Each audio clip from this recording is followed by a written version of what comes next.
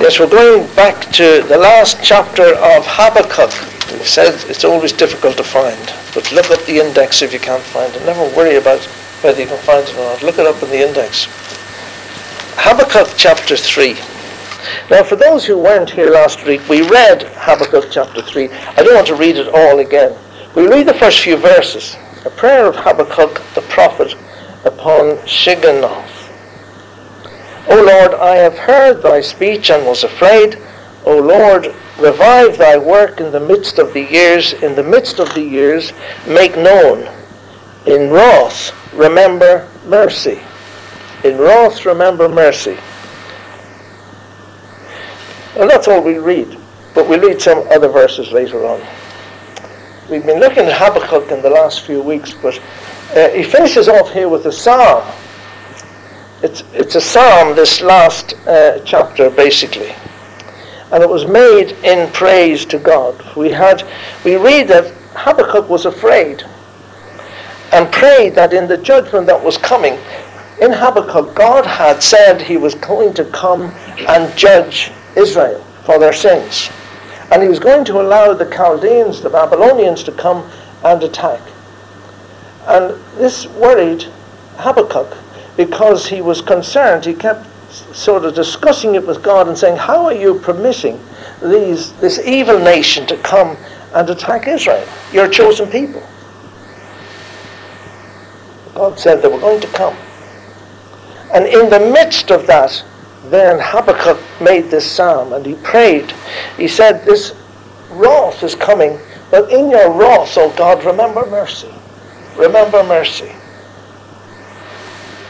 Isn't that wonderful? We are all dependent upon the mercy of God. And we saw that the psalmist and the apostle Paul had praised God for his mercy. Bless the Lord, O my soul, and all that is within me, bless his holy name. The mercy of the Lord endureth forever. We are all dependent upon the mercy of God. In Psalm 119, the psalmist says, deal with thy servant according to thy mercy, and teach me thy statutes. Lord, deal with me according to your mercy. And then in 1 Timothy chapter 1 and 15 and 16, Paul says, this is a faithful saying and worthy of all acceptation, that Christ Jesus came into the world to save sinners, of whom I am chief. We'll talk about that in a minute. Howbeit, for this cause I obtained mercy, for that in me at first Jesus Christ might show forth all long-suffering, all mercy, for a pattern to them which should follow hereafter, to believe on him to everlasting life. Paul the apostle said he was the chief of sinners, and for that reason he obtained mercy.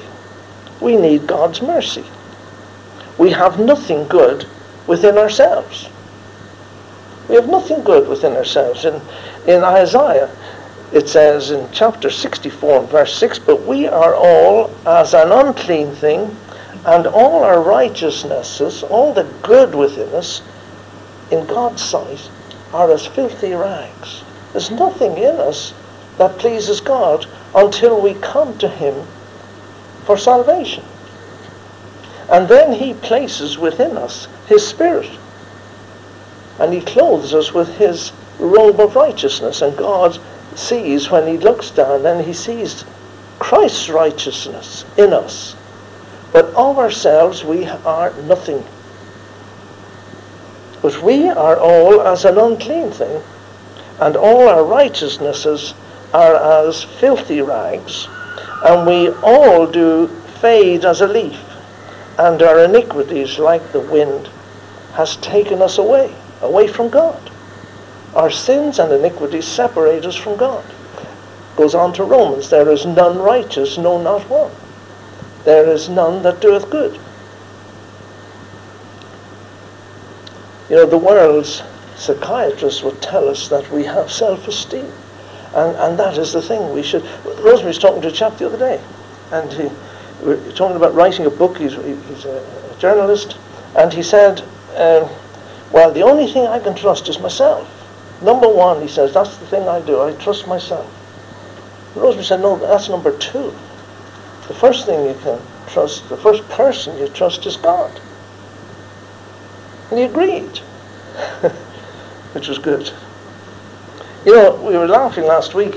There's an advertisement for makeup or something on television, and it ends up by saying, you're worth it. You know, spoil yourself, because you're worth it. Not worth anything. We're worthless in God's sight. But Paul says here, he obtained mercy. Why did he obtain mercy? Because he was worth it? No. He obtained mercy, he says, because he realized he was the chief of sinners. He was humble in God's sight. And when he humbled himself in God's sight and realized his situation, God came in mercy and saved him. And you know, we were looking at this a few weeks ago. As Paul got older, his opinion of himself got less. You know, the John the Baptist, it said that, he said, I must decrease, but he must increase. He was telling about Jesus coming, and he said, I've got to get less. I've got to decrease, and he has to increase. And that's the way it should be with us. As we grow in our Christian life, Christ should get more and more to the front, and I should get less and less. Paul, when he wrote that in Corinthians, 1 Corinthians 15 verse 9, he started off by saying, I am the least of the apostles. That I'm not meet to be called an apostle because I persecuted the church of God. But he was recognized, and he was an apostle, called by Jesus Christ to be an apostle. But he said, although I'm an apostle, I'm the least of the apostles. Which is pretty good, really. He was an apostle, at least. But then he went a little bit further in Ephesians 3:8. He says, unto me, who am the least of all the saints, is this grace given, that I should preach among the Gentiles the unsearchable riches of Christ. He said, I am the least of the saints. Looking around all the other church members, he said, well, they're pretty good. I'm the least of those. But he says, I'm in there a little bit. And then he comes to this verse we've just read. He looked around and he saw the world, and he says, I'm the chief of sinners. As he grew older in the Christian life, he realized he was worth less. But it was Christ in him, the hope of glory. That's why he obtained mercy. He was humble. He humbled himself. What did our Lord say about this present-day promotion of self-esteem? Here's what he said in Luke 9:48, and said unto them, whosoever shall receive this child in my name receiveth me, and whomsoever shall receive me receiveth him that sent me. For he that is least among you all, the same shall be great. He that puts himself at the bottom, God will then raise him up. We don't promote ourselves. Mark 10:43, but so shall it be among you, but whosoever will be great among you shall be your minister. And whomsoever of you will be the chiefest shall be the servant of all. That's the way it works in the Christian life and in the church. That's the way it should work. But those who wants to be the chief has to be the servant. It's a bit different from the way the world works it out. He says, for even the Son of Man came to minister. Not to be ministered unto. When Jesus came, he didn't come expecting men to minister to him, but to be the one who would do the ministering, and to give his life a ransom for all. Now that is being the servant, isn't it? To give your life a ransom for all. And there's no place for self-promotion in the Christian life. You know, how did Paul, I was thinking about this last night, I was getting away from Habakkuk with this, but I think it's important. How did Paul and the other apostles and the church people in his day view themselves? Romans chapter 1 and verse 1, Paul, a servant of Jesus Christ, called to be an apostle, separated unto the gospel of God. He was called to be an apostle, but he was a servant of Jesus Christ. Romans 16:1, talking about somebody else in the church. He says, I commend unto you Phoebe, our sister, which is a servant of the church. Oh, he wasn't saying that. I'm commending this is a lovely Christian sister. He says, I'm commending her to you. She's the chief in the... Oh no, she was a servant of the church. Colossians 4:12, Epaphras, which is one of you, a leader in the church. No, a servant of Christ. A servant of Christ, and he saluteth you. James, the brother of Jesus, the half-brother of Jesus. Well, now, if somebody was going to push himself forward a little bit, I would have thought James would have been one of the ones. What does he say? James, a servant of God and of the Lord Jesus Christ. A servant of God and the Lord Jesus Christ. Now, if you look and see what servant means, it starts off meaning a slave. One who gives himself up to another's will. Those whose service is used by Christ in extending and advancing his cause among men. But this is the one I liked. Listen to this. Here's what that word servant, when they call themselves servants of Jesus Christ, here's what it means. One devoted to another to the disregard of one's own interests. Did you get that?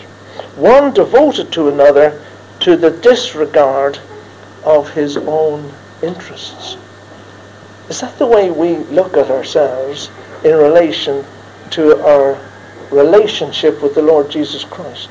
Do I disregard my own interests because of my devotion to God and to the Lord Jesus Christ? You know, Jesus told a parable in Luke 17. I read it. But which of you, having a servant, ploughing or feeding cattle, will say unto him immediately when he comes in? By and by is one of the words which has changed since the writing of the Authorized Version. I think it doesn't mean by and by, and sometime later on. It means immediately when he comes in. Will you, when he comes in from the field, say, go and sit down to meat, go and have a meal, you've worked hard all day?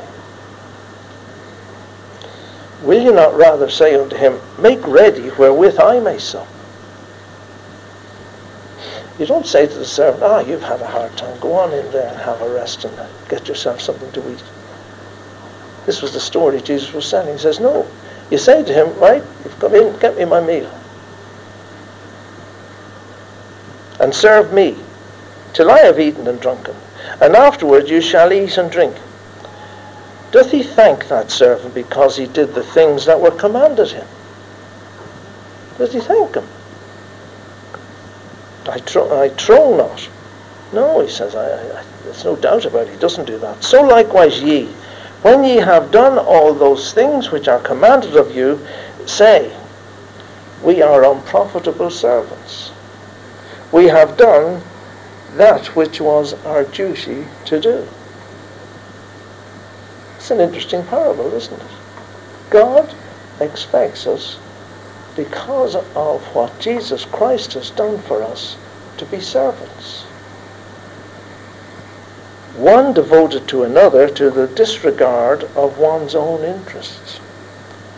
I must decrease and he must increase. That's what John the Baptist said when he set out on his ministry. What Jesus was saying was that diligence is highly proper and reasonable in doing the work of the Lord, but humility is necessary. We can't promote ourselves, lest we then boast about what we have done and our performances, and we get our rewards here on earth if we do that. But we are building for a reward in heaven, where moth and rust doesn't corrupt. Lay where your treasure is, that's where your heart will be. That's what Jesus said. And if we're building up our treasures and our praise and all down here, well, that's okay. You won't be getting them in heaven. Not much room for spurious self-esteem here. We are sinners who have obtained God's mercy through Jesus Christ. Oh, the love that drew salvation's plan. Oh, the grace that brought it down to man. Oh, the mighty gulf that God did span at Calvary. Listen, mercy there was grace, and grace was free. Pardon there was multiplied to me. There my burdened soul found liberty at Calvary. At Calvary. But let's move on. Let's look just at a few verses in this chapter 3. Verse 4. He had a vision of God. And we saw last week that in verse 3 he's referring back to the time when the law was given on Mount Sinai. And the thunderings and the earthquakes and the lightnings and the smoke terrified the children of Israel. But then they said to Moses, you speak to God, we're afraid. They moved away and they wanted Moses to speak to God. They needed a mediator between them and God. But if you go into Hebrews, it says, we're not come to a mountain that's smoking and burning and frightful. We come to Jesus Christ, the one who is the mediator between God and man. There's no fear when we come through Jesus Christ. And he explains it here. He says his brightness was as the light. He had horns, and that's a figure of power. He had horns coming out of his hand, and there in his hands was the hiding of his power. It could read something like this. God's brightness was as the light, and the power was demonstrated in his hands. This light, this power of God. We referred to John 1 earlier on, didn't we? In the beginning was the Word, and the Word was with God, and the Word was God. The same was in the beginning with God. All things were made by him, and without him wasn't anything made that was made. In him was life, and the life was the light of men. The brightness of God came into this world. The light of the world is Jesus, and he came into the world to lighten men's darkness. The brightness came into the world. And those of us who trust him for salvation, we become lights. He says, ye are the light of the world. Pointing men to Jesus Christ. He came as the light of the world. And he came to save and keep those who put their faith and trust in him, who place their lives into his hand. That's what he wants us to do. He wants us to place our lives totally and completely into his hand. And if we do that, here's what he promised. He said, my sheep hear my voice, and I know them, and they follow me, and I give unto them eternal life, and they shall never perish, neither shall any man pluck them out of my hand. His hand, which was the symbol of power in Habakkuk. He says, no man shall pluck them out of my hand. My Father which gave them me is greater than all, and no man shall pluck them out of my Father's hand. We're in the hand of Jesus, and we're in the hand of God. Have we yielded our lives completely into his hands? And then in verse 6 it says another thing. At the end, and he gives a very vivid description of the glory of God in this chapter. But in verse 6 it says, God's ways are everlasting. His ways are everlasting. Psalm 90, the psalmist had the same idea. He said, before the mountains were brought forth, or even had formed the earth and the world, even from everlasting to everlasting thou art God. Psalm 93.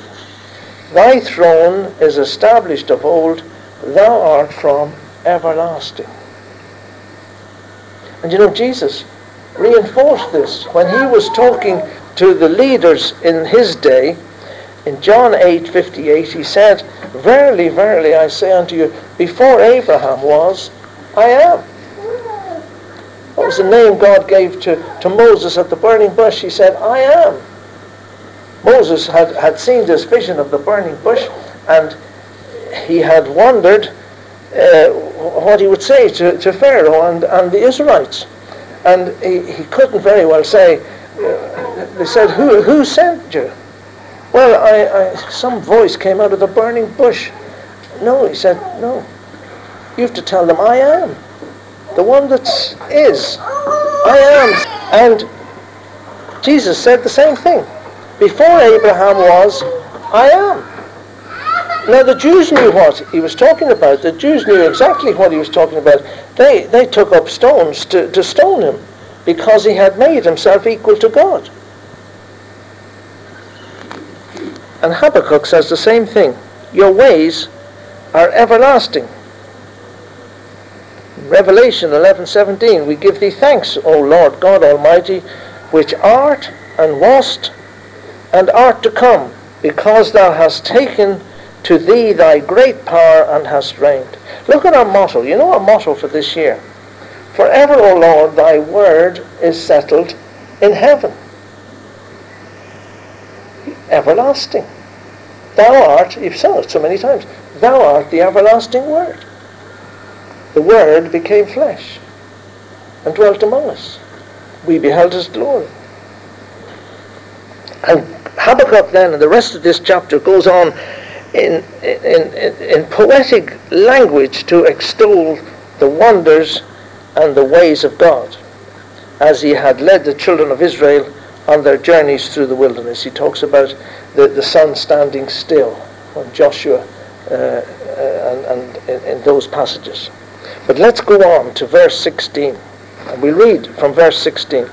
When I heard, my belly trembled, my lips quivered at the voice.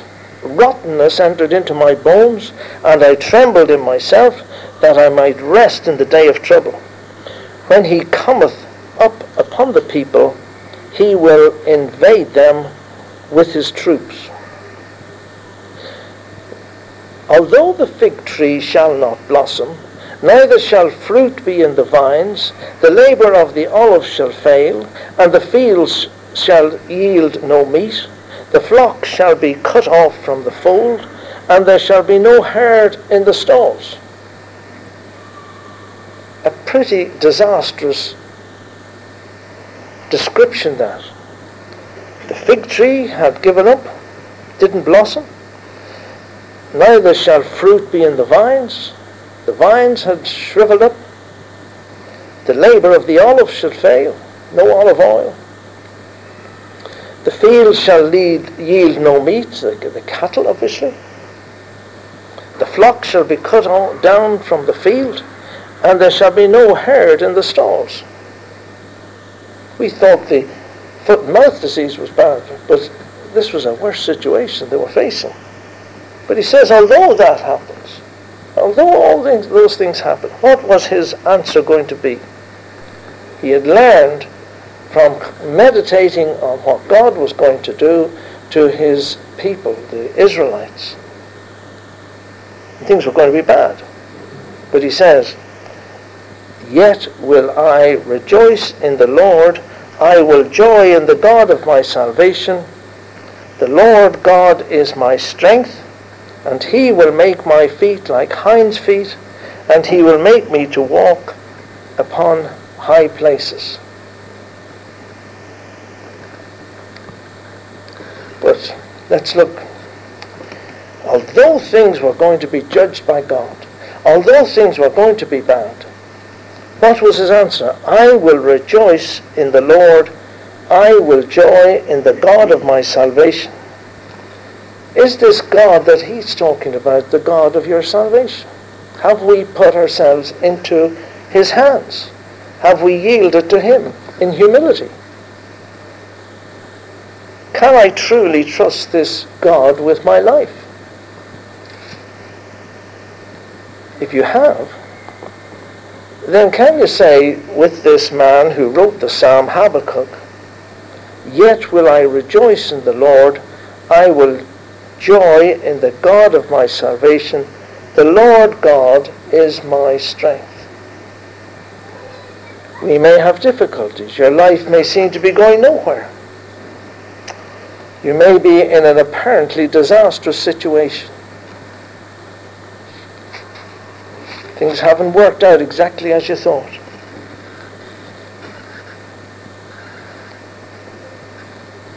Can you say, I will trust in the God of my salvation? He is my strength. Am I in a situation where I have to tread warily, careful not to put a foot wrong for fear of man? You know, we talk about walking on eggs, situation where, I'm going to have to walk on eggs in this situation. What does he say? God will make my feet like hinds' feet. Ever see a doe or a deer running along on rocky ground? No problem to it. He'd make me to walk upon high places. Do you feel down in the dumps? God will make you walk on high places. He'll bring you up and you'll walk on high places and you'll walk without falling. He'll make your feet like hinds' feet.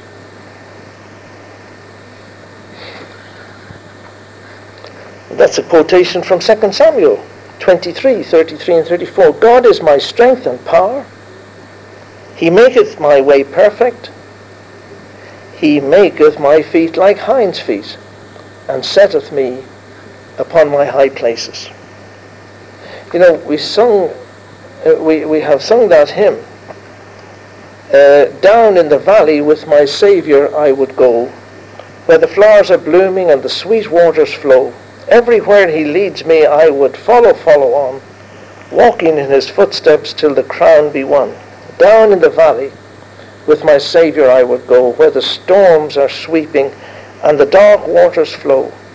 With his hand to guide me I will never, never fear. Danger cannot fright me if my Lord is near. Down in the valley or upon the mountain steep, close beside my Saviour would my soul ever keep. He will lead me safely in the path that he has trod, up to where they gather on the hills of God. Follow, follow. I would follow Jesus. Anywhere, everywhere, I would follow on. Follow, follow. I would follow Jesus. Everywhere he leads me, I would follow on. And if you do, he'll give you feet like hinds' feet, and you'll walk on the high places.